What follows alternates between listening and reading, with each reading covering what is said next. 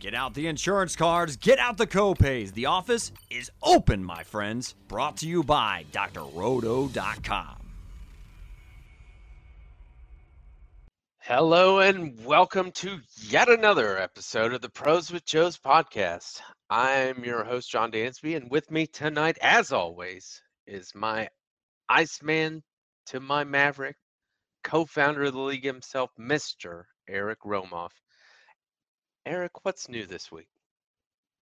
Man, really excited about the show that we have on tap for everyone tonight. We will be joined by a very special guest a little bit later, the very own Casey Kasem of the Fantasy Footballers. But taking a look at the week that was in the Charity League, a lot of movement in the playoff standings, right? We spent a little time last week talking about the state of the state, the halfway point review for the league, and immediately found a couple of teams improving their position in the playoff standings. So we saw Jeff Bell and Troy King comfortably win and slot into division leads in their respective divisions.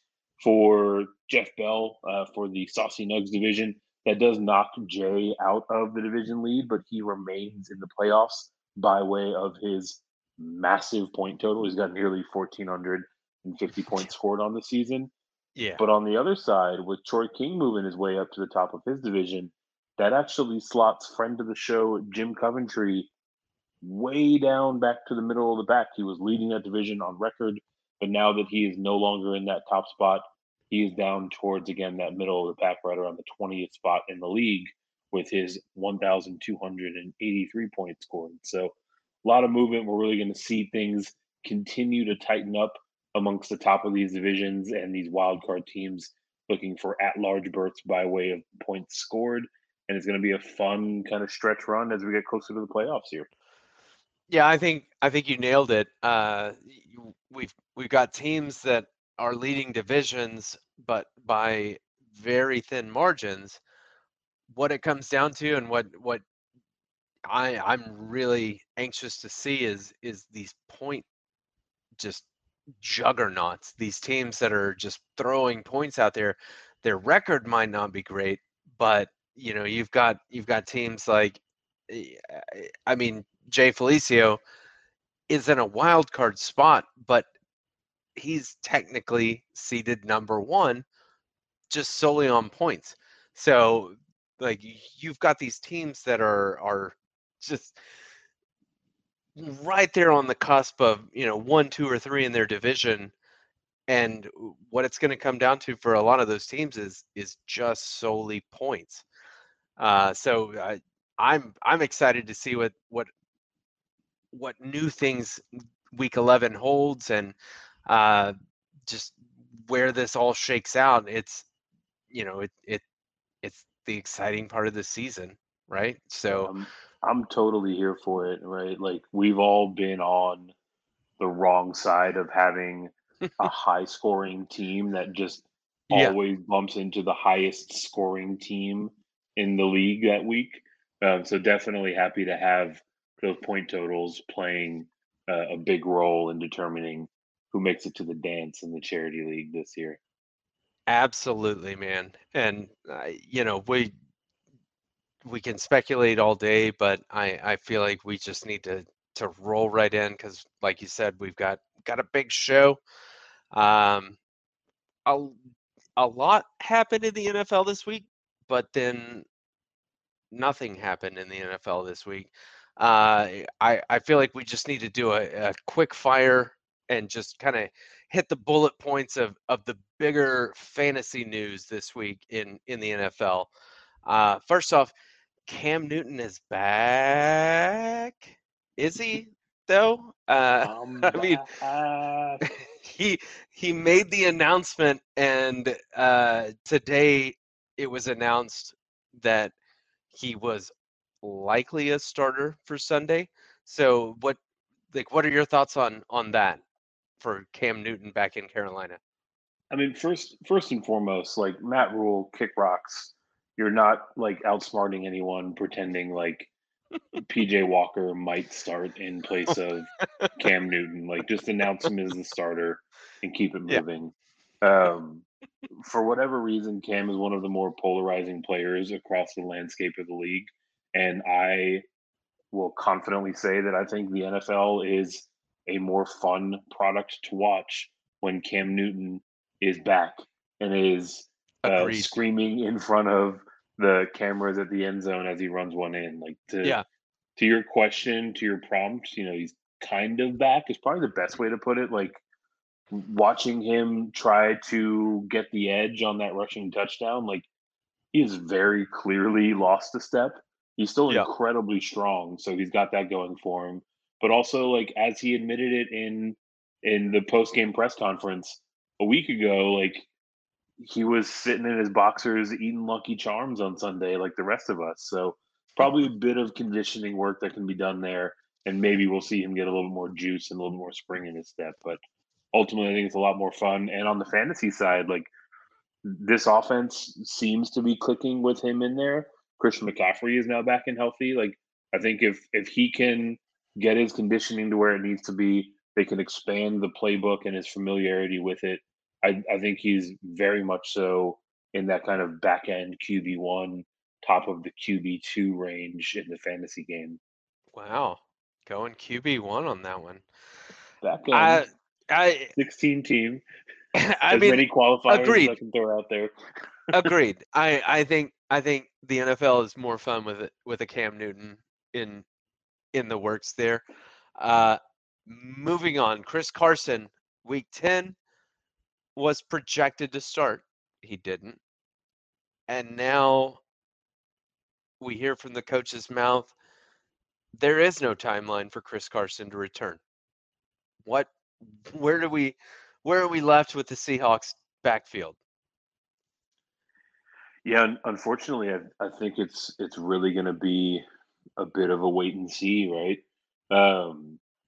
He was designated to return leading up to the game last week, and seems like he maybe suffered a setback or there was cause for taking a bit more of a cautious line. But ultimately, it sounds like he is going to be heading into sort of Frankenstein neck surgery akin to what we saw Peyton Manning go The through Peyton, towards the end of yeah, his career.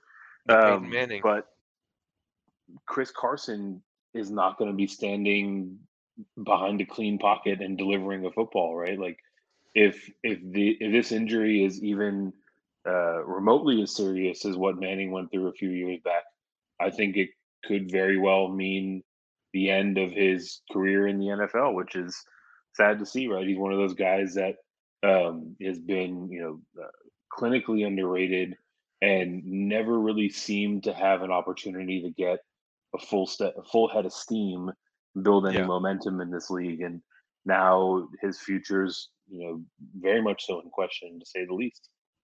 Yeah, and I can't second guess the doctors for the Seahawks, and I know everyone has only one neck, and it does a lot for us.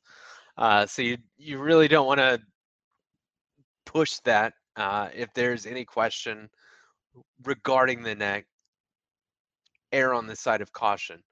So I get that. I just don't get what we're gonna see in the backfield from the Seahawks moving forward. I know we're getting Russell Wilson back, but he can't be the backfield, and it's a sad thing to see him sitting out and missing these games, and a neck injury is a career killer for a running back. But personally, and a little bit biased, I'm hoping for a return this year for Chris Carson. But it seems to me like the Seahawks are kind of playing it a little bit slower than they want to. I think they want him back in, but the injury is so significant that it's not worth risking his long-term health. Yeah, that, and I mean, look, with the seventh playoff team in each conference, like technically just about every team is in the mix for a playoff spot. But Yeah. I mean, it seems from the outside looking in, at least, that the Seahawks are pretty close to packing it up this year, right? They're sitting at 3-6. They Yep. just got embarrassed by a Packers team that looked to be a shell of itself, and seemingly they have some of the kind of disgruntledness that Russell Wilson expressed in the offseason kind of starting to rear its head a little bit. So all things that are, I'm sure, being weighed in the decision to, whether or not to risk Chris Carson's, long-term health and the use of his neck and maybe extremities while they're trying to figure out his ramp up back from this injury. Yeah. And yeah, we'll see how it plays out. Staying in the backfield though, and staying on the West Coast, Elijah Mitchell came out today that he is projected to play on Sunday, and this guy had finger surgery on Tuesday. What are your thoughts on that? And like, how are you not blown away that this guy, a running back, is going to be catching balls and taking handoffs literally fresh out of finger surgery? Yeah, it's wild. To sort of your latter point, um, based on how the Giants have utilized Eli Mitchell, we don't have to worry about him catching passes because they literally don't target him at all, right? That is the Jermichael Hasty slash Jeff Wilson slash anybody not named Eli Mitchell role. But on the whole, like, I think it's kind of absurd that they're even flirting with the idea of a Tuesday surgery to insert a pin into his broken finger Yeah. and him potentially playing on Sunday. I also think it's super weird that, like, I haven't seen any reporting, at least in terms of which finger it is. I would Yeah, like I would imagine that because they're thinking about bringing him back, like, it's got to be a pinky, right? Like, they're not doing it's that with like a thumb or like one of like the main points of contact when you're trying grabbing to secure the ball, right? Like, the you're just grabbing gonna have fingers. like a loose pinky kind of flopping in the wind or something. But yeah, it's super odd. I can't think of or recall another situation where a player was legitimately looking at starting, a couple of days removed from surgery. Yeah, and I mean, I get it. If you're, if you're a tackle or a guard, something like that, put it in a boot, you can use it. This guy's handling the ball, and I don't know. And like you said, they haven't said what finger it is, if it's his dominant hand, whatever. Like, if he's grasping a ball and he's just had surgery, what doctor is signing off 5 days later for him to go into battle against 350-pound guys that are trying to get him on the ground? I you know, medicine is fascinating. Not a medical doctor. Don't claim it, but the fact that he's ready to go on Sunday after 4 days post recovery blows my mind. Um, but It's speaking of, wild, and considering that the 49ers are due to face off against Jacksonville, like, they won't need their full stable of horses to yeah, come away with a victory in that, and yet they're still risking it with what looks to be the better of their two rookie running backs, who's got a lame finger out there. So yet I think again, the NFL is leaving us scratching our heads with their player and personnel decisions. I think the 49ers uh, player of the game is going to be Trevor Lawrence in that matchup. Um, less running because of fumbles. So we'll see. But speaking of quarterbacks that are coming back or waiting to come back, Russell Wilson was a full participant on Wednesday for practice. Didn't have a great show in week 10. What do you see in week 11? Do we see the old Russell Wilson or do we see the aging out Russell Wilson? Yeah, I mean, I don't know if this was necessarily an aging out consideration as much as it was like his first game back in more than a month after a another finger injury and surgery on his dominant hand, his middle finger on his throwing hand, right? Like I think is a bit more of a rush situation, but you know, wherever you want to designate the blame, ultimately it was one of the worst performances we've seen across the span of Russell Wilson's career, Yeah. and now he is due to suit up and face off against a very stout defense, the third most difficult matchup for fantasy quarterbacks or fantasy points allowed to quarterbacks in the Arizona Cardinals in Week 11. Yeah, and I mean, you mentioned the Cardinals, and I feel like I have to mention, like it seems like it's not the Cardinals team from week 1 or week 1 through 6. Um, but yeah, it'll be interesting to see. Having seen his finger injury and the recovery that he's tried to get through, it'll be interesting to see how he matches up against that defense with that attacking defense, and how much he babies that hand and tries to protect it, and how much the Cardinals defense goes after it. Um, it'll be interesting to see. Russell is an exciting quarterback to watch, and it's like I love to see him succeed, but we haven't seen that same kind of performance that we've seen in previous years. So we'll see how that lines up. Um, moving on, let's go back to league talk. We're again just past midseason. There was kind of like this week finally was a week in the NFL that we didn't have to talk about injuries and things like that. We're talking about people coming back rather than people going on to the IR. Uh, let's move into our third favorite segment of the show, the waiver wire.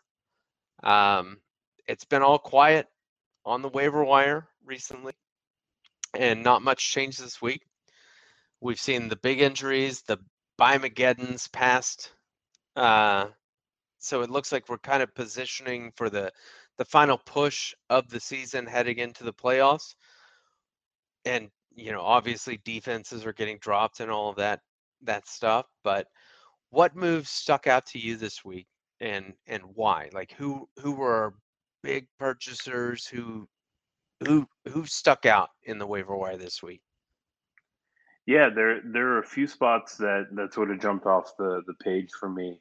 And look, like there's no two ways about it, right? Like we're here heading into week 11 and the meat that is left on the bone is sparse, right? So It's looking what at you the got. pizza division, there was actually a tie for our big spenders therein.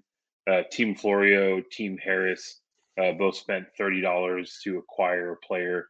That was the high water mark for that conference in particular.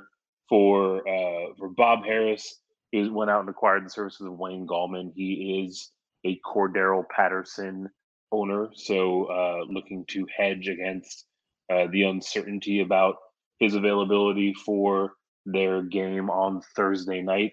And Mike Florio went out and responded to a pretty solid game from DeAndre Carter last week, right? Wide receivers are a little bit hard to come by, and to have a player that stepped in and returned to his field pull in about 50 yards and a touchdown. Very much so someone that should be considered in these, in these larger league formats. The other big spenders were actually both on the same player.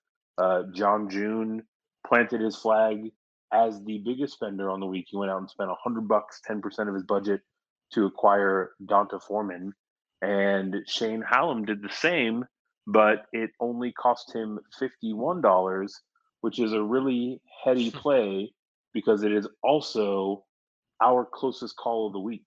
He acquired Donta Foreman for $51. It was $6 more than the bid that Scott Engel put in here in this waiver wire run. So still some pieces of interest and interesting guys to acquire for a bit of upside, maybe some late season depth. But those are the points where we saw the most money change hands for this week's waiver run. Yeah, and you mentioned Team Harris and Team Florio, and I love those moves. If nothing but speculation, those are like what we talked about with the league, this where we're at in the league. These are two teams that are second and third in their division, but separated by one game. And they're positioning themselves to find that one player that might make that difference. Because what it comes down to, especially for those three teams in the Pizza Conference, it comes down to you have to win your division. And those guys are separated by one game. So it's a big deal for those guys, and one waiver wire pickup might make the difference in their futures moving into the playoff season. So yeah, I love it. But let's move on to what you saw as a steal. Yeah, so there's a pretty clear winner in terms of who got away with the most here. There's also an honorable mention. The steal of the week is a pretty open and shut case. It's Cooter Doodle went out and added Tyler Conklin for $13. Wow. Again, tight ends are very hard to come by, especially when you look at the ones that are contributing. He put up a Kyle Rudolph-esque line of 3 receptions for 11 yards and 2 touchdowns last week. And now he's potentially slotted right into her starting lineup for a little bit more than 1% of budget. So very much so a steal if there ever was one for all for gas, Doodle. no brakes on Tyler Conklin. Let's go. That guy. Yeah, you talk about efficiency. 11 yards and 2 touchdowns. Come on. 3 catches, 2 of them for a touchdown. I mean, certainly there's a regression consideration to weigh there, but this Vikings offense has used their tight end in this fashion for a long time. So he's going to continue to get looks in the high value parts of the field, and I think it was a really savvy pickup. The other team I should say that was very efficient in how they spent their dollars was actually our guest here coming on in a few minutes. That was the Capped Crusaders.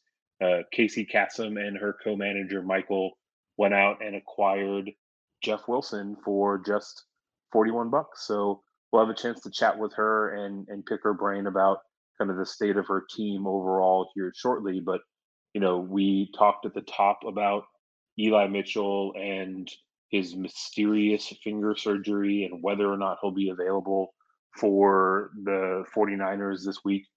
Even when he was available last week, we saw Jeff Wilson step in and not only get some carries, but very much so take over that third down kind of receiving back role in the San Francisco offense. And should Eli Mitchell be unavailable because of his finger surgery, and let's not get it twisted, he should be unavailable. He shouldn't be out there days Yeah. removed from surgery. But that, again, is not our call to make. Let's say that ultimately comes to pass. Jeff Wilson is going to step into the bell cow role in this offense, right? Trey Sermon is the only other physically available body in this running back room for the San Francisco 49ers.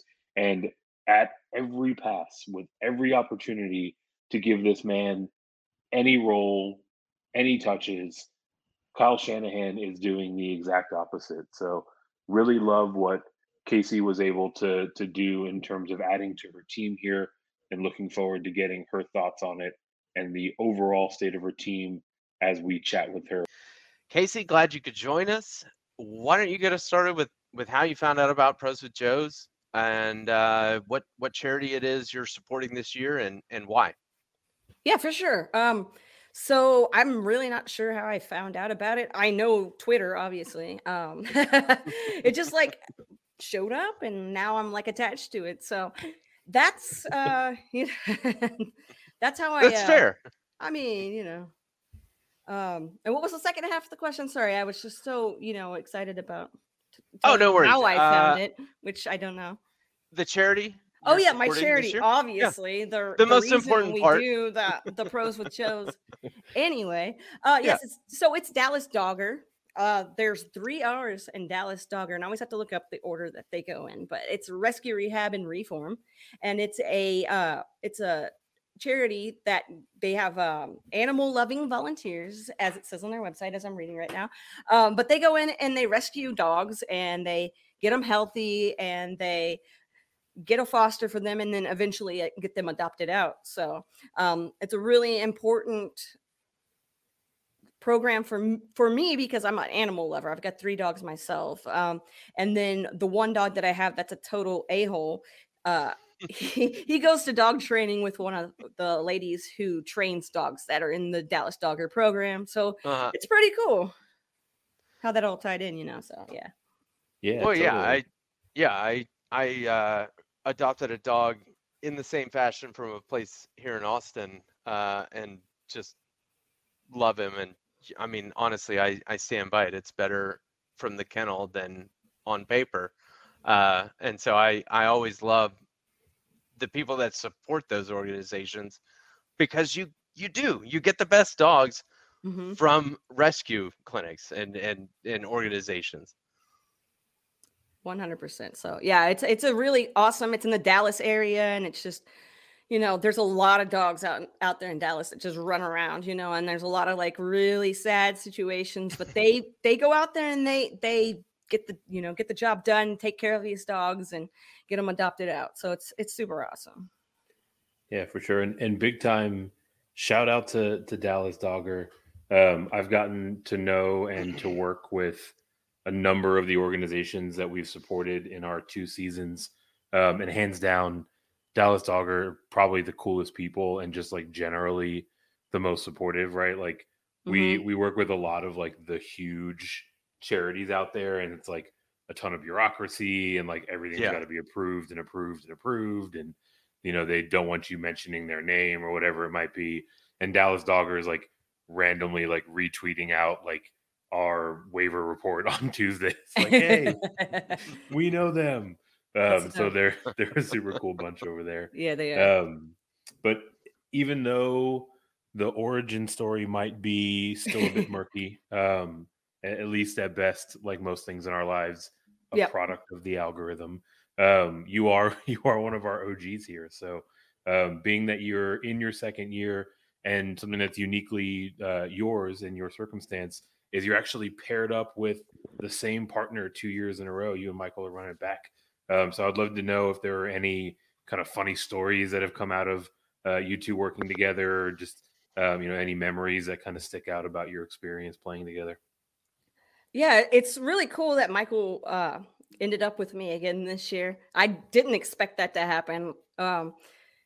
But it's super dope because he's an awesome dude. And as for like experiences with him and everything, he is on his game. Like, he will message me constantly about the league, which I'm all about and about our team, which I'm all about. Like, that's what this is all about. So just like every time I get on Twitter, it's like I know that he's going to be like, hey, pick my, he's going to pick my brain about our lineup and stuff. So that's super, super dope. And it's funny, every time we do the, we get on right when we're trying to draft, and he's really dope at understanding that my internet sucks. And most of the time I end up missing most of like actually like being able to like talk to him in person, because I'm over here trying to figure out what's going on and having to text him and everything. So it's always like chaotic, just like me at the beginning. And then, Michael gets me grounded and we get it taken. If I didn't have him, like this team would probably be like, hadn't won a game yet. So I give Michael mad props. So it's a yin and yang. It is relationship. Yeah. Yeah. I mean, he does all the work, and then no. But it's really awesome. And I don't think I would have ever like really gotten to experience having a conversation with him the way that we do and talk back and forth if it wasn't for this. So like, it's super dope. And I know that I'm not the only person who feels that way. There's other quote unquote pros, if whatever. And there's others. I mean, feel free to call yourself that. I mean, I'm a professional BSer, but other than that. Yeah, what I remember most about Michael when we jumped on Zoom to do the draft last year in our first year, he popped up with Schitt's Creek virtual background.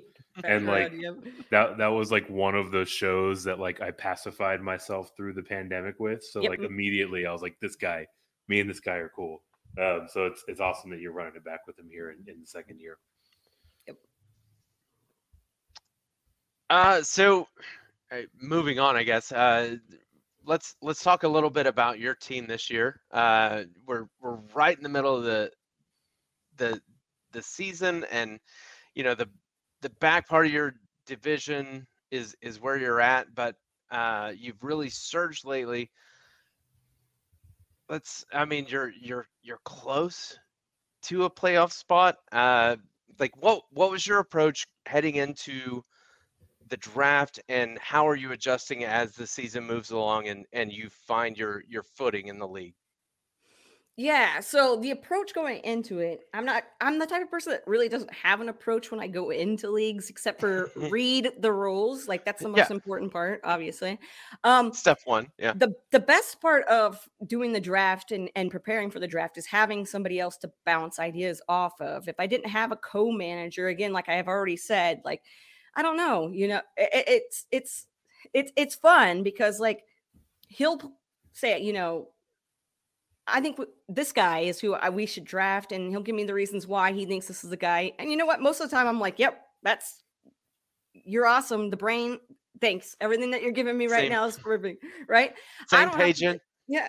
So I'm like, this is dope. And then we have a couple of guys that we're like talking about, because last year we like let go of guys and then they broke out, or we did something like Justin Jefferson for us last year. Like there was a whole thing where it's like, let's not get into that, but for this year, I mean, we've had to. No, I don't even know. Michael brings up stuff. I don't remember what I don't remember what I had for breakfast, because I don't eat breakfast, but also because I wouldn't remember it if I did eat breakfast. But Michael.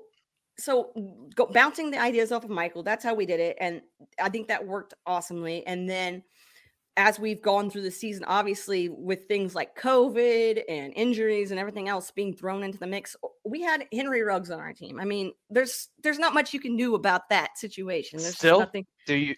No. Okay. But we did have him on our team. That's a good drop. So, yeah, we decided to hold on to him because we're going to try to win this thing with players that aren't even that are, and yeah. We're not gonna, we'll just be like, yeah, we can win it with like half a team. No big deal. But so having to navigate, and then like, having like Jamison Crowder, where it's like you don't play him on the weeks he bounces, has a breakout game, and then like the weeks that you do decide to start him, he sucks. And that's been my dude from like day one. But there's only so much you can do about like your loyalty towards a guy, Calvin Ridley. Exactly, Yeah. So I mean, so you just got to pivot You just got to roll with the punches. And that's just my philosophy this year with my fantasy football leagues in general. A lot of years I get really stressed out about it and everything. But I think the coolest thing about having a co-manager is you have somebody that can like talk you off a ledge if you're like trying to figure out, you know, you don't have to be the only person making those decisions. You've got somebody else in your corner too. So what's kind of your strategy? Are you more of a like draft and hold, or do you look for advantageous trades throughout the seasons? Well, I like to trade a lot. So like that's something that I'm trying to get better at and try to do more of. But right now it's just, I don't know, I'm having a hard time. But in general, I like making trades. I like trying to build my team that way. And especially because I'm not the best drafter in the world. Now, redraft leagues and trading, I'm not really a person that even really attempts to do that because nobody really wants to trade with you anyway. And a lot of my redraft leagues are people that are casual players anyway, so they don't really care to trade. So yeah, I mean, but if I'm in a league like the Trade Addicts League or something like that, obviously I'm going to trade a lot. I would assume, yeah. So, you know, so it just depends on the league and everything. But I really do enjoy doing trades. And, you know, I'm working over with the Dynasty Trade Calculator. And so, you know, that's also a nice little plug. But also, you know, those are my homies. So I'm learning about these trades. And one day I'll get good at it, I'm sure. Sure. So one quick, just real quick, do you prefer dynasty leagues or like fresh drafts every year? So dynasty I haven't been playing too long. Well, I've been playing a few years now. Redraft will always be my baby, but I think that dynasty leagues, the interaction that you have with other people in the leagues and like how most of my dynasty leagues have stayed the same for the most part. My redraft leagues every year, it's like a handful of new people coming in and leaving and stuff. So I just kind of prefer the camaraderie and the, you know, maybe my experience is different than other people's, but I really like dynasty leagues for that purpose. That makes a lot of sense. And by all means, don't open up the kimono too much for some of the stuff over there at Dynasty Trade Calculator. But I'm relatively new to the Dynasty game, and I'm still trying to kind of gauge the difference in valuation between redraft and Dynasty. Yes. Can you maybe give me like a little crash course on why I get laughed out of the room with my Dynasty offers that are typically getting through in redraft? Well, I did the exact same thing when I first started Dynasty Leagues. No joke. My first draft, oh my gosh. And people were offering me, you know, trades, and I was taking them because I was like excited about that. You know, I'm thinking that they weren't trying to take advantage of me or anything, but you know, newbies. The only thing I can say is with redraft, you don't have to think about it as hard. With Dynasty, you really have to think. This is a lot. You got to look at it from the long-term picture and think about every little piece, not just this year, because you take this year, this guy's going to be awesome this year, but think 3 years down the road, is he going to be awesome? Like, what's his age? I know age, people are on the fence about whether or not age is important it's important with Dynasty. We all know that. And you know, so that's a thing that you have to kind of keep an eye on too. The guys in redraft that you're putting in could be a 32-year-old running back or whatever that's on his third team or whatever. You know, and it is hard because you're like, the value is different because those players, the longevity of those players, you're not looking at it in a tiny window. You're looking at it in a long-term thing. So you have to learn to like think about like the future. Blah. The thing that is kind of throwing me is like just how much value and stock people put on future draft picks, right? Like you throw a first round or a second round at someone and they treat it like it's guaranteed to land them, you know, next year's Jonathan Taylor or CeeDee Lamb or whoever it might be. And I don't know if it's just like the promise of the unknown that kind of have people, or the potential of the unknown that have people like really inflating the value of draft picks, or maybe I'm the one that's just like thinking about this in entirely the wrong way. I mean, I drafted Cortland Sutton in one of my leagues, in a dynasty league, when he was a rookie, and I've sat on him and I've held him, and now in this league he is showing immense value as a WR2, WR3, or flex. And yeah, I love the dynasty league. I'm a big fan because it is the long play. It's the chess versus checkers of fantasy football. And yeah, that's my jam. Well, and to talk about what Eric was talking about, the value of the draft picks and everything, I'm kind of that same way too, but mainly because my draft picks never really hit. So that's why I'm like, I'm okay with trading away my draft picks, because I'm getting a player that I know is a dope player that's going to go out there and help me now, whatever. Versus me drafting a guy and then I'm like, because for the most part, I mean, I'm not going to say in the first round, your chances of hitting on a guy are pretty good, but you can hit on a guy in the fourth round, and I have plenty of times. And so I'm sure you guys have too. And the values are so tricky, and your value versus what other people value. Like, it's a person by person thing. It's not like set in stone or anything like that. So that's another thing, is getting to know your league mates and trying to navigate that as well. And know their plays. Yeah. Mm-hmm. Yeah, for sure. And once again, shout out to the Dynasty Trade Calculator team. Obviously, I need to do a bit more work there, but super awesome tool, super awesome content over there. And with that very timely conversation, now that most leagues are sort of right at or quickly approaching their trade deadline, we'll shift gears to the week ahead of us, to week 11. So we have Thursday night football coming up here tomorrow night, and thanks to the expanded playoffs, two teams that are right in the thick of it. Decent Thursday night game. Patriots and 4-5 Falcons. So the Super Bowl 51 rematch. The first question we have to ask, Casey, did the Patriots just break the entire Falcons organization in that Super Bowl game a few years ago? I mean, if they didn't, I don't know who to blame it on. No, I mean, as a Dallas Cowboys fan, who we just had a game against the Atlanta Falcons, we're okay with who we have running our defense. So thanks, guys. If you guys lost the Super Bowl, and now we have, I'm fine with that. Yeah, I don't know. I think Matt Ryan's age is, he's still good, but like I think that in that team, I don't know. The team is just weird to me. I don't know how to describe it. It's just weird.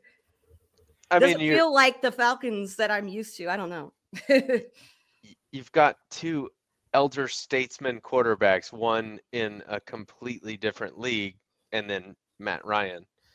And it'll be an interesting matchup. We haven't seen the Falcons play like the Falcons of last year, this year, but I think there's a potential for a somewhat entertaining Thursday game, which is exciting to me, at least.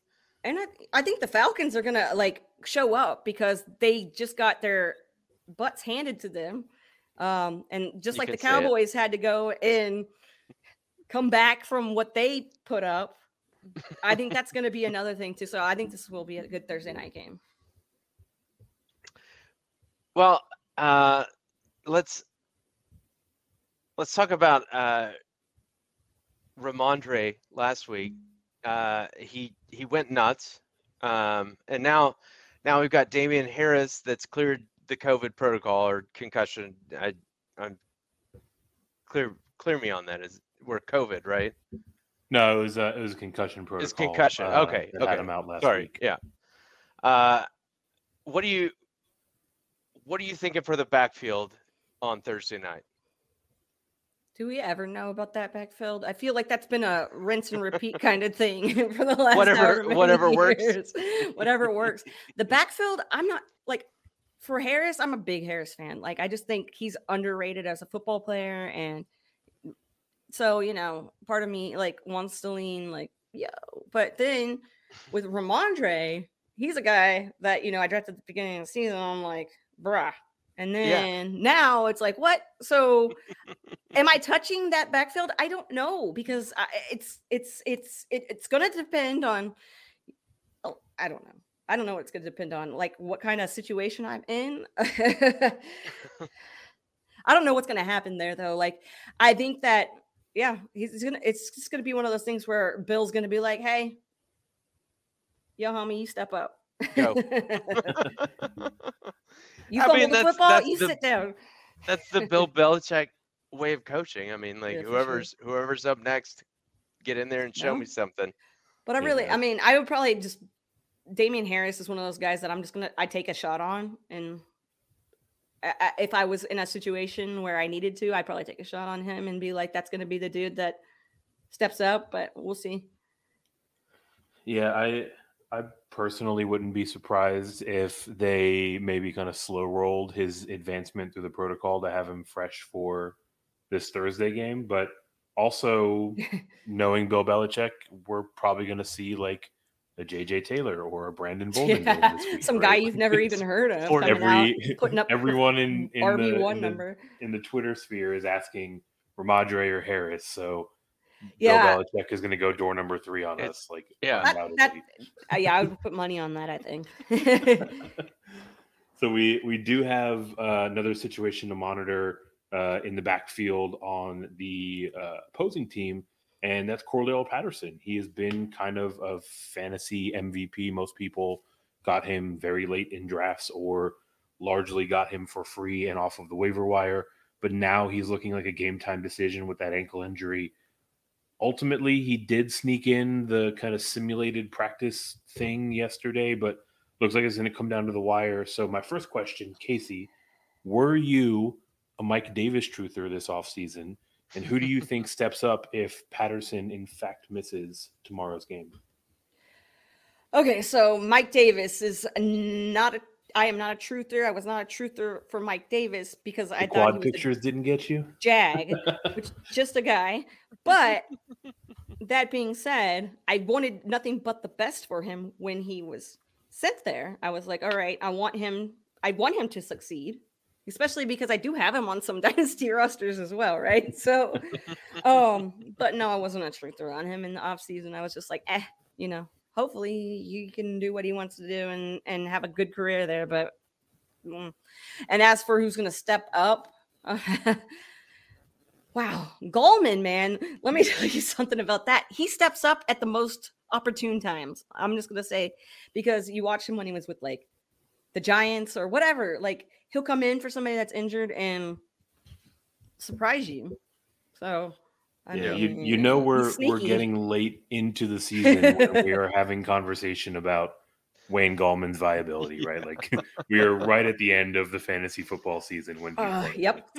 It's like clock exactly. Every year you know exactly what's going to happen, who's coming out of the woodwork, who's going to be the waiver wire pickup for you already know. Right? But you're not going to roster those guys the entire year until the waiver wire, right? Until it's time to pick them up. Yep, right at the end when you really need it. Yeah. And whether or not it's going to work out, we don't know. But what's the deal with these ankle injuries too, man? I don't know. Let's blame the turf. Yes. It's or the strength and conditioning coaches. I like to do that too. Yeah. Like who's this guy? Oh, the ankle guy. Who's the guy who's in charge of the ankles? Let's go. I mean, they've got staff for days. So I mean, come on. Yeah, come on now. I may or may not spend the rest of the night researing whether or not there are ankle guys on the strength and conditioning teams in the strength and conditioning taping them up of strength and conditioning. Just tying everyone's shoelaces real tight. That's awesome. So Casey, what other matchups this week are you interested in? Like what's got your attention this week other than this exciting Thursday night game? So Tyler Conklin is the dude who he's surprising the last few weeks, and we all know Kyle Rudolph was like a touchdown monster. Like that's the red zone guy, right? And I think Conklin's that same type of guy that's boom or bust, but he's gonna there's going to be those games where he gets the 2 touchdowns like he just Yeah. did.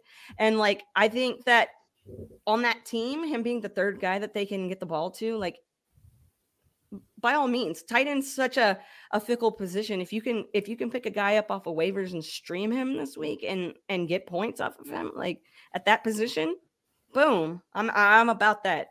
I'm about that. Yeah. I mean, I think he had 11 yards and 2 touchdowns in his game, which for, Yeah. for a tight end, please, give those points to me. And like everybody's talking about, like, oh, I just want yards, and that's fine.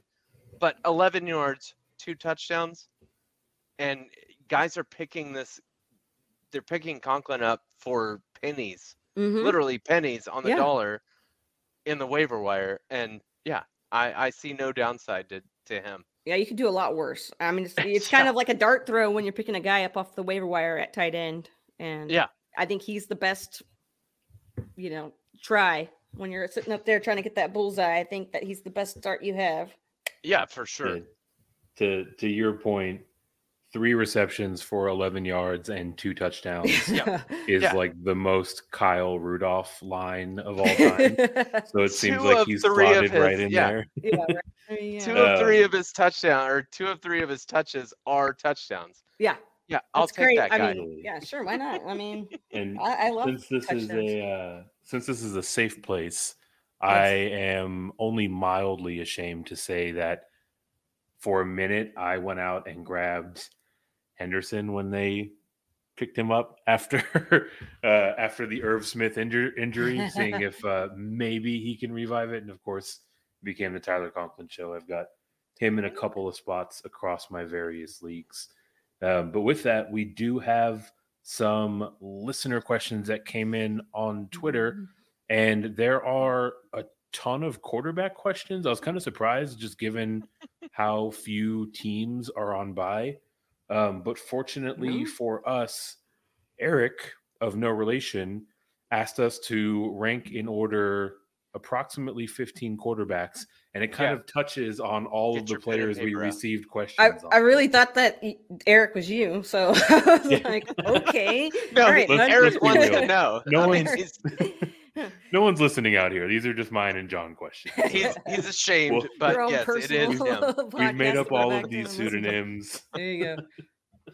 So Eric / me wants to know your Week 11 ranking of the following quarterbacks: Tua Tagovailoa, Derek Carr, Ryan Tannehill, Justin Fields, Cam Newton, and Mac Jones. How are you sorting out that group of 6? Flip it.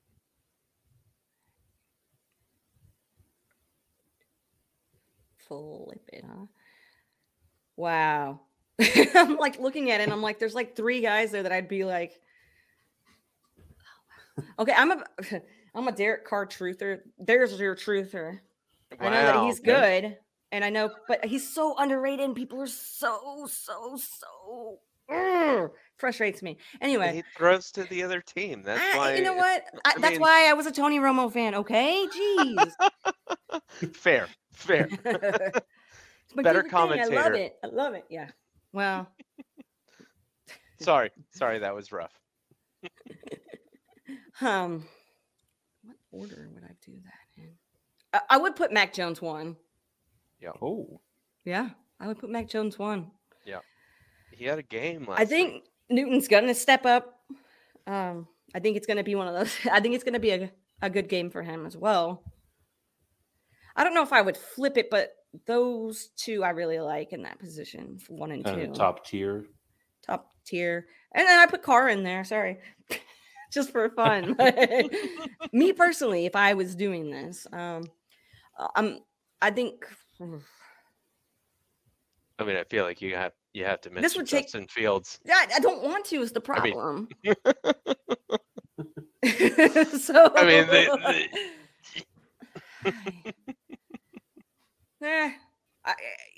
I was more prepared for this, it wouldn't take me 45 minutes to try to figure this out. But for the most, I would say the top 2 are those guys, and those other 4 I could probably clump together in a nice little bundle. So it sounds like there is a clear kind of break between tiers, Mac Jones and Cam Newton being the top two choices, and then a clump of Tua, Carr, Tannehill, and Fields. And for the record, the answer we were looking for was Ryan Tannehill in the study with the candlestick. Yeah. Ryan Tannehill. Yeah. We missed that one. Bless his heart. Texas Aggie Ryan Tannehill. So inconclusive, I would say is Mac Jones is number one there. Because he did have the number one performance out of those quarterbacks last week. I mean, we saw some flashes of greatness. But staying with the quarterbacks, Don wants to know, do we start Russell Westbrook or wow. Well, yes. Let's get him in there. Always start Russell Westbrook. Russell Wilson or Mac Jones or I'm sorry. Start Russell Wilson this week or drop for Mac Jones or Tua. He has Matt Stafford on a bye, which leave him there. Can you drop? I'm just kidding. I was just saying, drop Stafford. Drop Matt Stafford.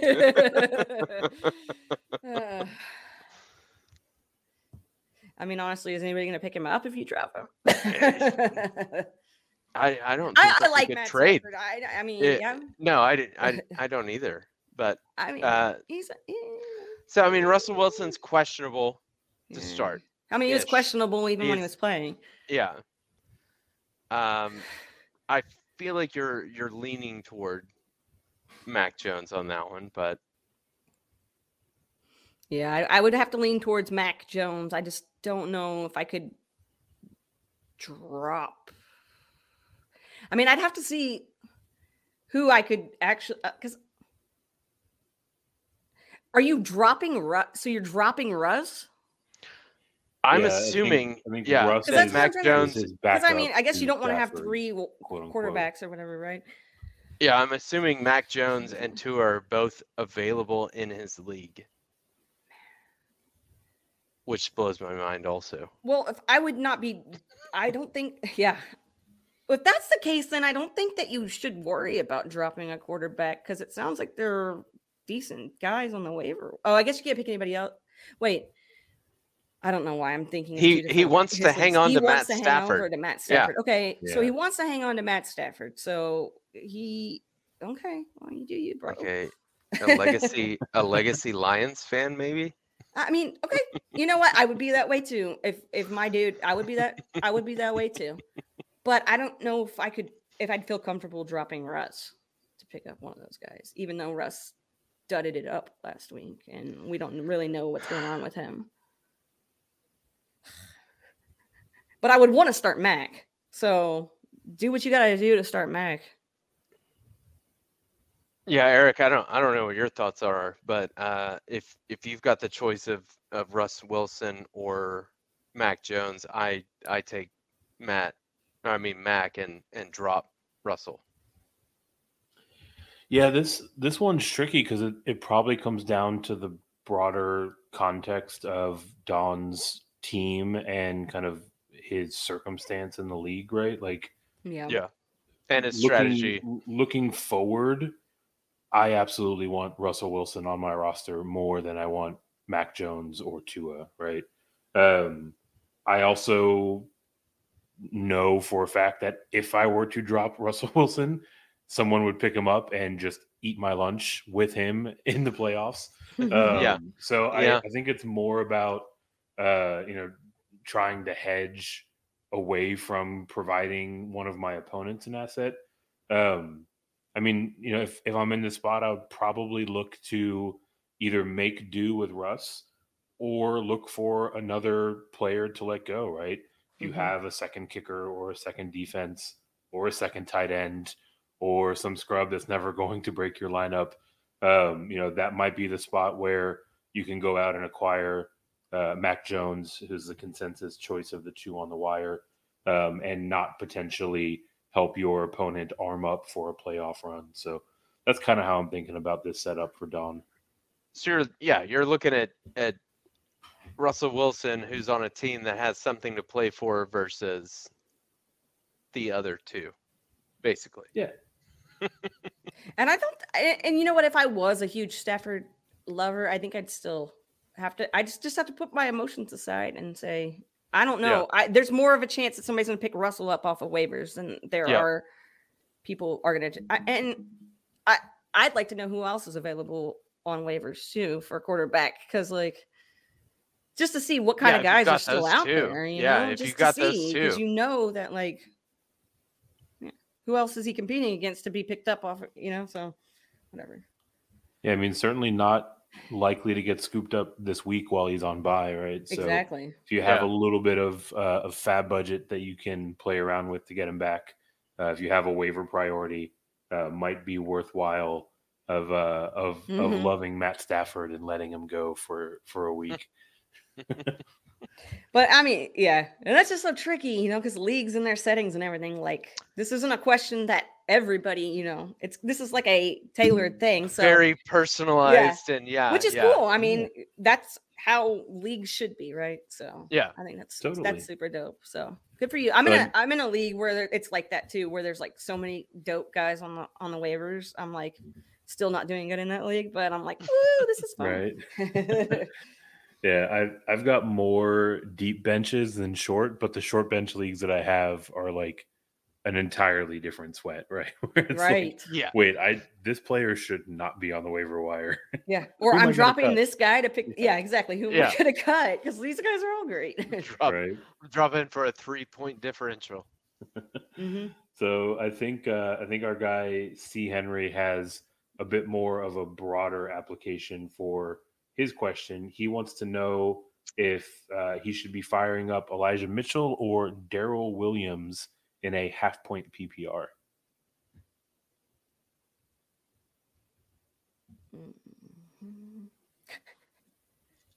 Okay, so I mean, I know we're confused about what's happening with him and with Elijah Mitchell, as you know, everybody has to be on the quiet about, you know, injuries and everything.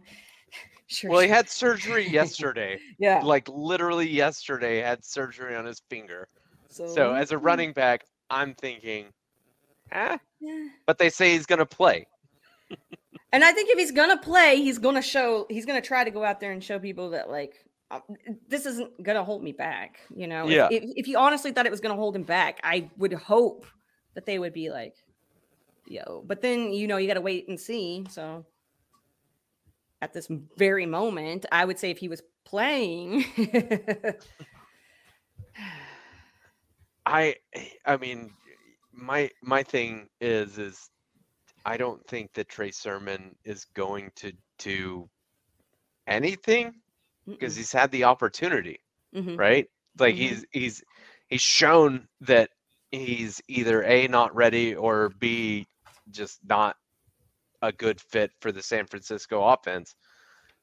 So to me, Darrell Williams. Yeah, it kind of seems like it's one of those situations where the decision might be made for you, right? Yeah. Eli Mitchell. Those are the best, though. Fresh off of a surgery, so the reporting out of San Francisco says he's expected to play, but we will certainly find out as we get closer to Sunday. And Darrell Williams may or may not lose the starting job this week. So ultimately, it feels like one where the reporting is going to, you know, really influence, if not just determine the way that this one goes. But Casey, I am a little curious to get your take. John mentioned Trey Sermon. If Eli Mitchell is out, obviously it becomes the Jeff Wilson show, but at that point, Trey Sermon is the only other physically able body in that running back room. So it might be the chance for him to get some work. And just on the whole, like, it feels super bizarre the way that they drafted 2 running backs this year. And the one that they drafted 4 rounds later is the guy that's getting the work. I mean, how do you make sense of what's going on with the running back room in San Francisco and Trey Sermon specifically? It's a great question. How do you make sense of it all, right?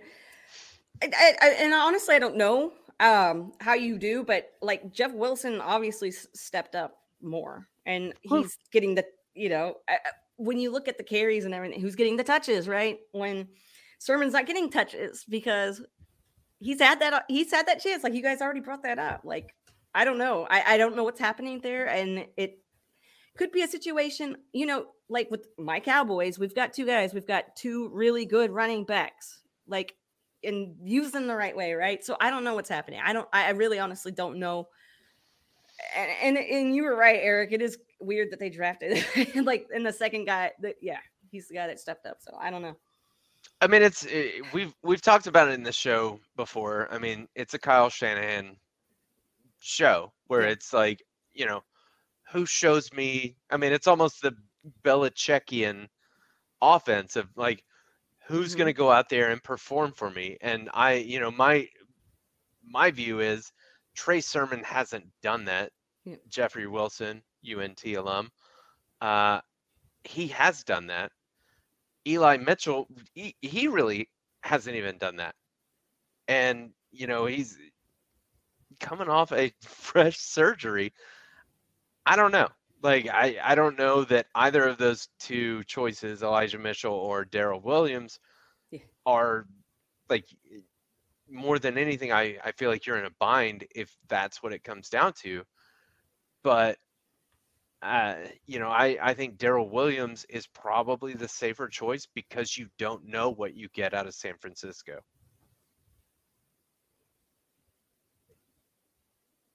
Completely agree.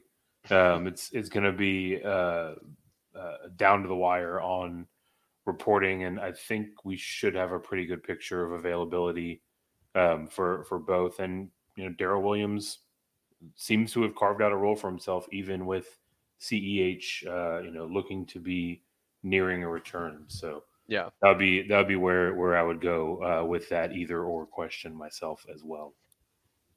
So moving quickly on to our friend Bosco, needs an upside and a 0.5-point PPR between Robbie Anderson, Ramondre Stevenson, or Brian Edwards.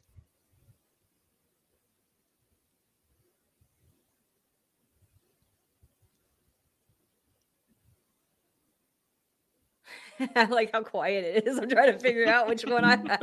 Hey, we're just giving you time to think it out. I'm trying to, jeez, man. My issue with Robbie Anderson is I have an issue with Robbie Anderson. That's my issue with Robbie Anderson. I've been on his corner for so long. There's only so long you can be in Robbie Anderson. It's an abusive relationship. It is. I don't, I see the note on here that says "Rip my squad." So I'm guessing you're in not the greatest place in your life right now. So I don't know if you can make a wrong decision here. I don't know. I think I kind of okay. I don't know if it's my Derek Carr connection about the Brian Edwards thing, but no, I'm going to go with Stevenson because I like that upside right there. And we saw what happened. I'm just going to go with Stevenson and hope for the best. But I'm that type of person who, what have you done for me lately? And hey, what have you done for me lately? So we'll put your Stevenson love and faith to the test with our last listener question. Edward is making the same Stevenson decision, but now between Ramondre and Mike Williams in PPR. Ooh. Man, I'd probably go Mike Williams, actually. Yeah. I mean, I just feel like you have more of a chance with Mike Williams being involved just because we had that earlier thing that we were talking about, what's going on there. So, yeah, I think, and he's going to, hopefully, catch the ball enough. I know it's been a wild ride with Mike Williams, but I think this is going to be the week that I would take Mike Williams over Stevenson. Yeah, I'm right there with you. It seemed like we were fully heading into the Mike Williams breakout season that we've all been waiting for forever. Yep. And then the dude literally just fell off a cliff. And now we're seeing some more reporting out there about a knee injury that he was sort of working through, dating back several weeks. So at this point, he should very much so be closer to the mend on whatever was tweaking him in the knee. And I mean, he's shown through the first 5 weeks or so, upside to be a wide receiver one week in and week out. So I would go with you on that call, Williams over Stevenson. Yeah, agreed. I think the upswing potential for that is far more than you're going to get with Ramondre. Like, I love him, but Mike Williams offers a much better option there. So, Casey, that's the last of our guest questions. This is the time in the show that we kind of throw it back to you and kind of let you have the opportunity to tell us and tell our listeners where you can be found on the internets and what you're up to, and let you give any shout outs that you want to give while we've got you. For sure. Well, thanks guys for having me on. Pros with Joe's is awesome, and I'm very, very, very happy to be a part of it. You guys can find me. Well, first of all, I'm Casey Kasem, and you can find me on Twitter at the Casey Kasem. I write for the Fantasy Footballers. I do social media stuffs with Dynasty Trade Calculator. I have my own podcast called Get Real with Casey Kasem. Eric's been on that podcast. It's pretty dope. And that's about it. And you can also find me playing in the Pros with Joe's League. And a shout out to my wife. She is going through some stuff right now. Her dad has pancreatic cancer, and she has been away from me for a while, and I get to see her in 2 days. So I'm very excited about that. So shout out to my wife, who never listens to anything that I'm on. So I'm sure she won't hear this. Same with my partner. So she might not hear any of this, but she will have upwards of dozens of people sending good vibes her way. Thank you. I appreciate that, guys. For real. So with that, we will close out.